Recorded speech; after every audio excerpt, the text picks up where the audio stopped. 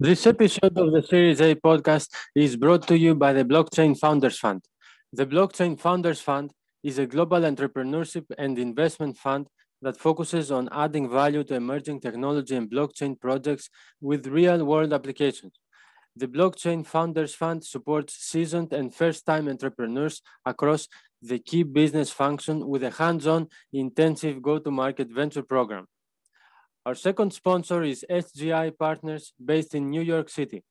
SGI Partners is a private investment firm that pursues compelling investment opportunities in middle market businesses.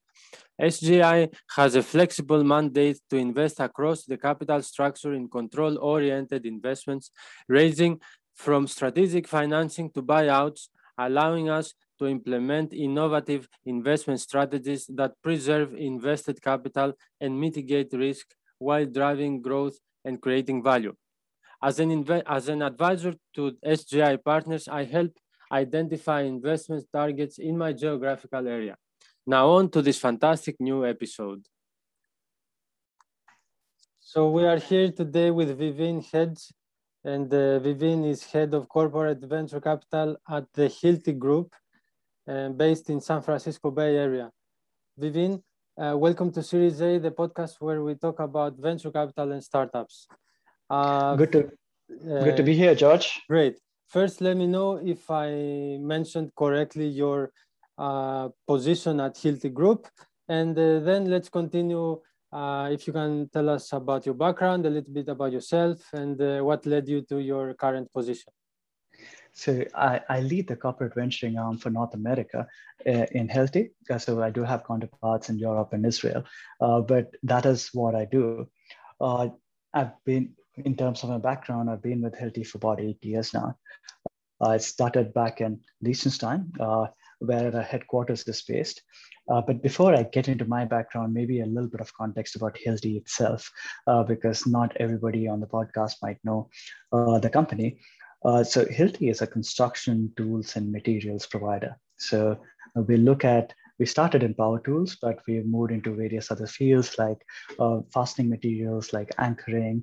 We look at measuring tools. We look at now new age solutions like OnTrack, which is asset management software. And off late, we've moved into areas like robotics and exoskeletons and so on and so forth. So that's where Hilti comes from. We're privately owned with about $6 billion in sales, 30,000 people. So my personal journey in Hilti started about 8 years back in Liechtenstein, where I joined the corporate strategy team. And then I spent a couple of years working on developing a software strategy, on the North America strategy, and a few other projects before moving into the Bay Area, where I joined the sales team. I led it for a couple of years and then set up the corporate venture arm about 3 years back. So that's my background in Hilti. Prior to Hilti, I was with McKinsey for about 6.5 years, working on automotive, industrials, metals and mining. And that was a great journey as well. It took me to different continents. I actually worked with McKinsey in India, in Southeast Asia, Africa, Europe, as well as US. So many different continents, many different experiences. So that was an amazing time. And by background, I'm a mechanical engineer. I did my MBA in finance and economics. I dabbled in investment banking for a while. So I did spend some time at Deutsche Bank on the exotics desk, trading things for a while before deciding consulting is where I want to go. Outside of Hilti, I'm also an angel investor. And I work with the startup community very closely. So I'm a mentor at a couple of accelerator like Alchemist, Silicon Valley Robotics, and I'm also a board member at Fieldwire, which is one of our portfolio companies. So that's basically my background. So let's talk about the corporate venture arm that you said you started 3 years ago at Hilti. Was it your initiative, Vivin? Was it something your superiors asked you to do? This is something our board started thinking about. Our board was interested in making sure that Hilti stays engaged as we move into newer areas like robotics and IoT and certain other topics. And we wanted to have our eyes and ears close to the ground. And that's why we wanted to create some outposts in different parts of the world where we could engage with the startups and then think about any kind of partnership, whether it's investments, whether it's pilots, whether it's acquisitions. So we were quite open in the mandate, but we wanted to make sure we are very close to the community and we understand what new innovations are coming. So it was led by some of the executive board members who basically asked me and a couple of others to come and set up this venture office. So did they tell you like you have a certain amount of assets in order to allocate to new businesses, or tell us how exactly corporate venture capital works? I mean, did you have a fund, or did you go out and seek new technologies, new startups in order to invest in, and then you sort of pitch those startups to your board or something? Tell us how it works. So typically corporate venture could be either a separate fund setup, or they could be investing off the balance sheet, or they could be a hybrid, right? So we invest off the balance sheet and we are strategic investors. So it's not that we are investing just for the sake of investing. We are looking for technologies which can benefit Hilti, and then we find a collaboration model that's most suitable to us, whether that's in terms of investing, in terms of technology collaboration, in terms of white labeling or channel partnerships. So any of these are feasible. So that's why anytime we take a decision to partner with a startup, it's always in conjunction with our business units. So it's not a pure play fund, which is driven by financial incentives. We are more driven by strategic objectives. So that's how we operate. Okay. Could you let us know some examples of investments? So investments, I mentioned Fieldwire, which is a project management collaboration platform in construction. That's an investment that we made. We have another investment in a company called Canvas, which is a rival robotics company in construction. So we have a lot of collaboration opportunity with them.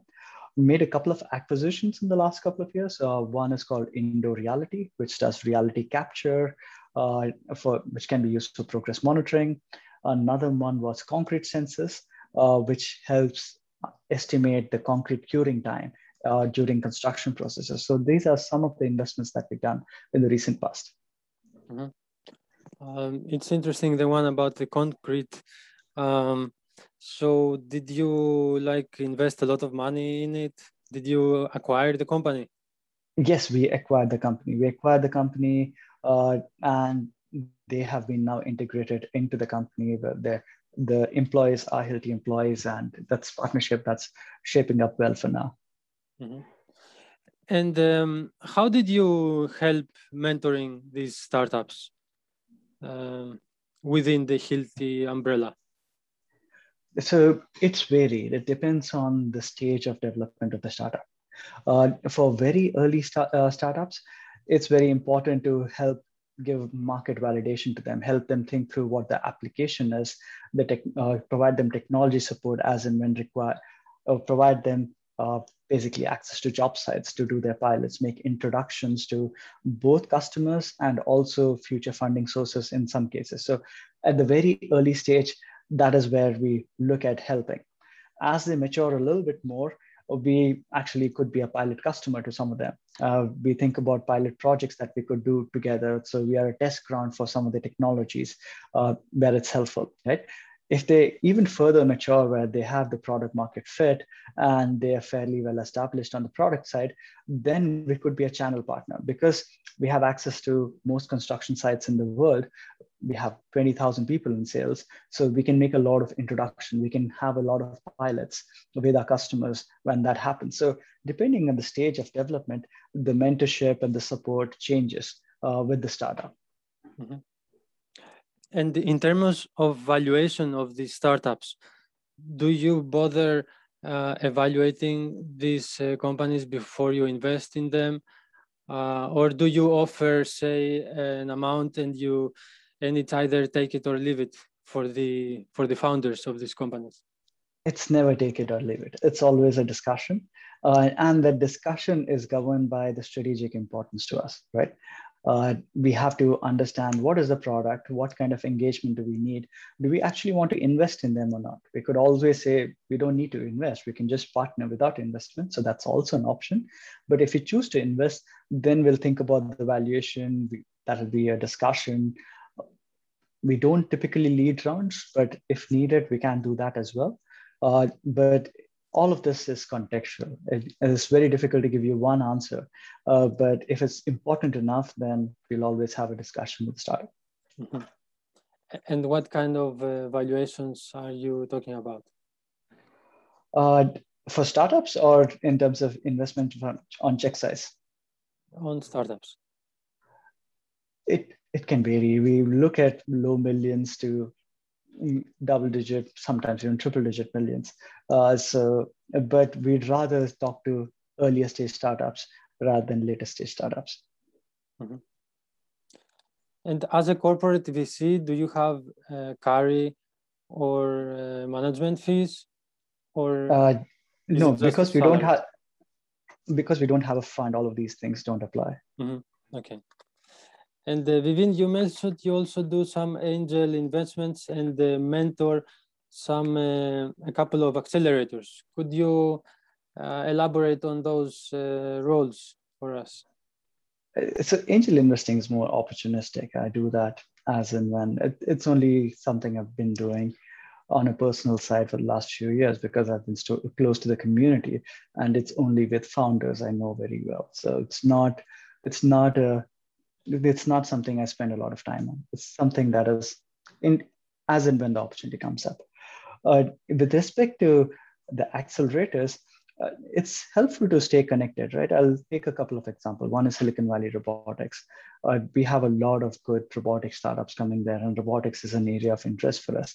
So spending time with the startups helps them develop the solution, but also helps me get access to more startups in that space. So it's a mutually beneficial relationship. Similarly, with Alchemist, as and when any startup needs support, either in terms of thinking through the idea or in terms of introductions or just in terms of discussing Hilti collaboration, they reach out to me and I'm more than happy to help out anytime a request comes my way. So these are obviously engagements I take seriously, but these are also things that are opportunistic in some ways, in the sense that I help them as and when needed. And is Alchemist only operating in your area? I think it's actually quite wide. They have the major presence in San Francisco, but they have startups from all over the world, from what I understand. Do you know what is the average duration that the startup stays in Alchemist? And I think it's how about the investment of Alchemist? I think the average duration is about 6 months. The investment terms have recently changed, I think, so I'm not aware of the exact investment terms, and I don't want to quote the wrong number here. Mm-hmm. Is mentoring on a pure volunteer basis, or do you also invest in the companies? So right now, it's mostly voluntary. If the opportunity comes up, I could invest in them, but right now, that is very case-based. And what are the main problems that startups come to you for mentoring? The most important is the product market fit, right? Understanding the application, especially in construction. Not all the founders are from construction. They come from outside. Understanding how it works, what are the workflows, who are the stakeholders, how to reach them. All of that is one aspect of it.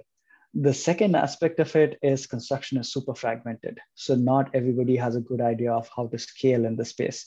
So there's a lot of question about go-to-market, which I also discussed, right? Third is the optimization of the product itself. Once you understand the workflows, you can't take a approach where it's one size fits all, right? You have to basically create a product that benefits the specific segment that you're looking for. So there's a lot of question about product design that also comes up in these discussions. Mm-hmm. Have any startups in the blockchain space come under your attention? There are a few in the blockchain space where we've actually had discussions. DigiBuild is one which comes to mind. They're looking at creating a project management solution. based on blockchain. Starting small, they started with lean management. Now they're moving to other areas and stuff. So that's one that comes to mind. There's a couple of other. There's one called BricsChange, which actually pivoted and moved elsewhere.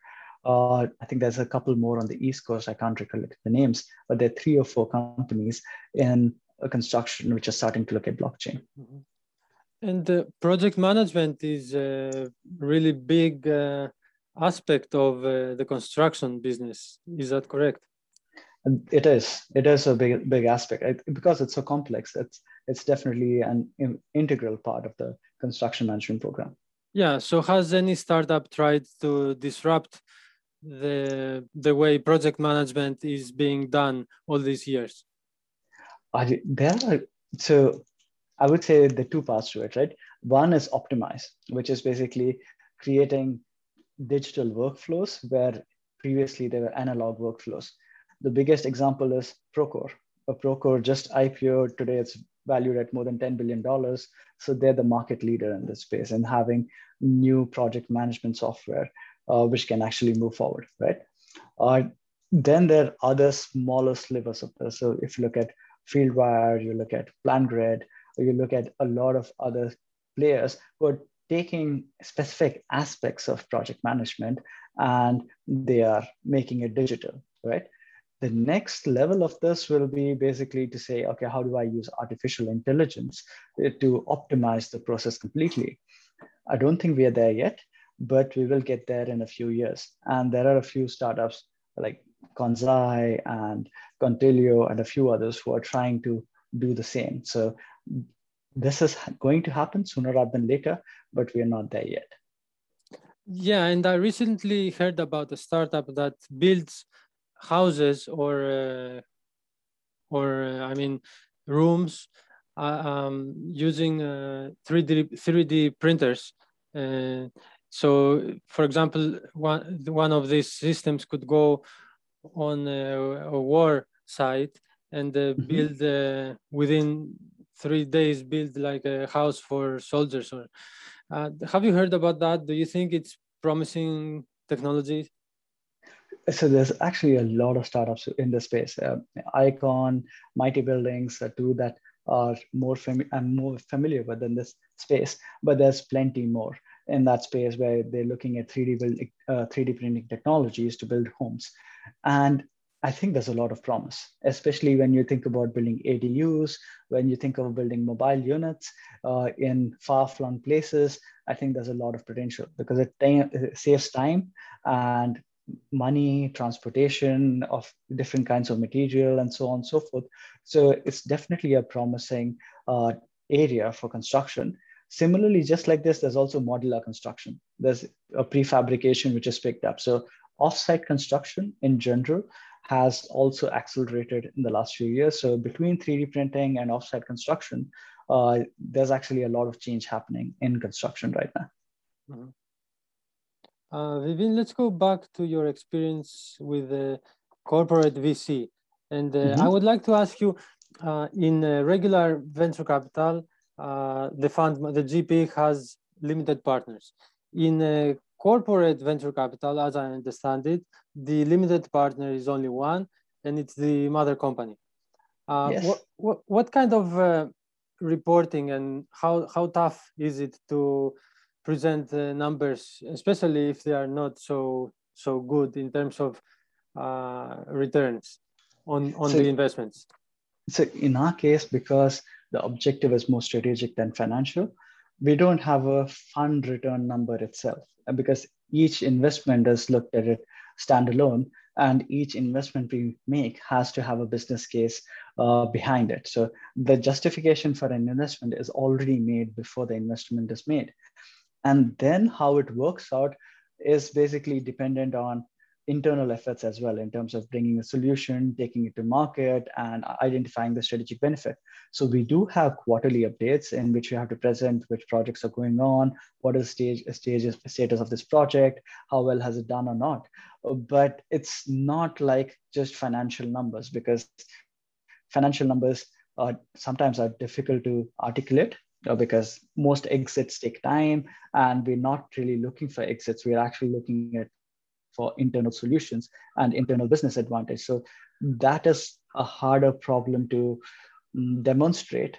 But I think as long as you can show strategic value and what are the benefits the organization has got from those collaborations, I think it justifies whatever actions we have taken.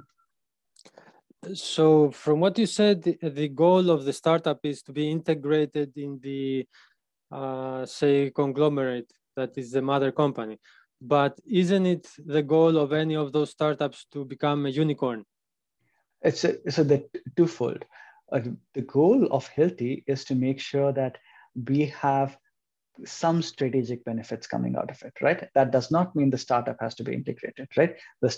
If you have a small investment, we could have a technology collaboration that helps Hilti bring a new product, right? Or we could white label one of their products as a Hilti product. We could leverage some component of the technology in what Hilti is doing, right? Or we could be a distribution partner. Any of that could be possible. So that's one path. The second path is where we completely acquired, like Concrete Sensors, right? We have completely acquired the company. Now the objective is to integrate and bring this product to the market. So there are two, and there's the third option where we don't invest at all, where we're just partnering and we are either a customer or a technology partner where we take the solution. In option A, of course, the startup will still want to have $1 billion exit, and it's good for our returns. And as long as we get some strategic benefits, we are good with that. Option 2 and 3, we have full control of what we're doing, either an acquisition or a partnership, and there the benefits are mostly driven by strategically how that has helped us. Uh-huh. And in the portfolio companies that you have, what kind of financial reporting is required from you? Not significant amount of financial reporting is required. Only in terms of yearly report, in terms of what are the valuation changes that have happened, but nothing much beyond that. It's mostly strategic reporting rather than financial reporting. Okay. Vivin, have you come across traditional venture capital firms within your area? I mean, I'm sure there are a lot. Yes, we are actually investors in a couple of we are also LPs in a couple of venture funds. Oh, very nice. Did you come close to this process? I mean, did you become part of the LP part of the equation yourself? Yeah, did you see how that works? Yes, well, we actually led some of these investments as well. So everything from making sure we made those investments, to managing those relationships, to also ensuring that we get strategic benefits from this. I think our team was responsible for that. And these are long-term commitments, aren't they? Yes, they are. Okay. Very nice. Do you have any future plans for yourself to get involved in traditional VC? It's a possibility. I don't rule out anything at any point in time. And venture is definitely an interesting space. But we'll see how things go there. Yeah. So, Vivin, as we come close to the end of our conversation, would you like to have any final words for our audience with respect to your expertise in corporate VC mainly? So one thing I would say is corporate investing has changed a lot over the years. If you look at 10 years back, corporate venture did not have a great reputation because it was looked at as flight capital. People did not really stay in the market long enough and did not support the startups and did not understand how startups worked. It has changed significantly right now. Today, corporate capital is actually quite attractive because corporates are willing to back what they're doing by giving access either to technology or to markets or to application understanding. So corporates understand that they have to bring value to the table. And also they understand working with startups is different from working internally within the corporate. So they understand their cultural changes. So all I would say to startups is don't be afraid of corporate capital. They can actually be your friend if it is played right. Obviously, you have to think through who your partners are going to be. But if done well, then corporate venturing could be an avenue for startups to raise capital. And you think corporate venture is big in other places of the world as well, or is in San Francisco the main place where corporate venture happens? It's actually growing everywhere. Corporate venturing is growing all across the world. And that's been happening for the last 3 to 5 years significantly. And I expect this trend to continue as more and more corporates realize the value of partnering. There will be more capital which comes into the space. Vivin, it was a pleasure talking to you. We wish you all the best in your future endeavors. Thank you, George. Thanks for having me. And I wish to talk to you in the future as well. You take care. Of course.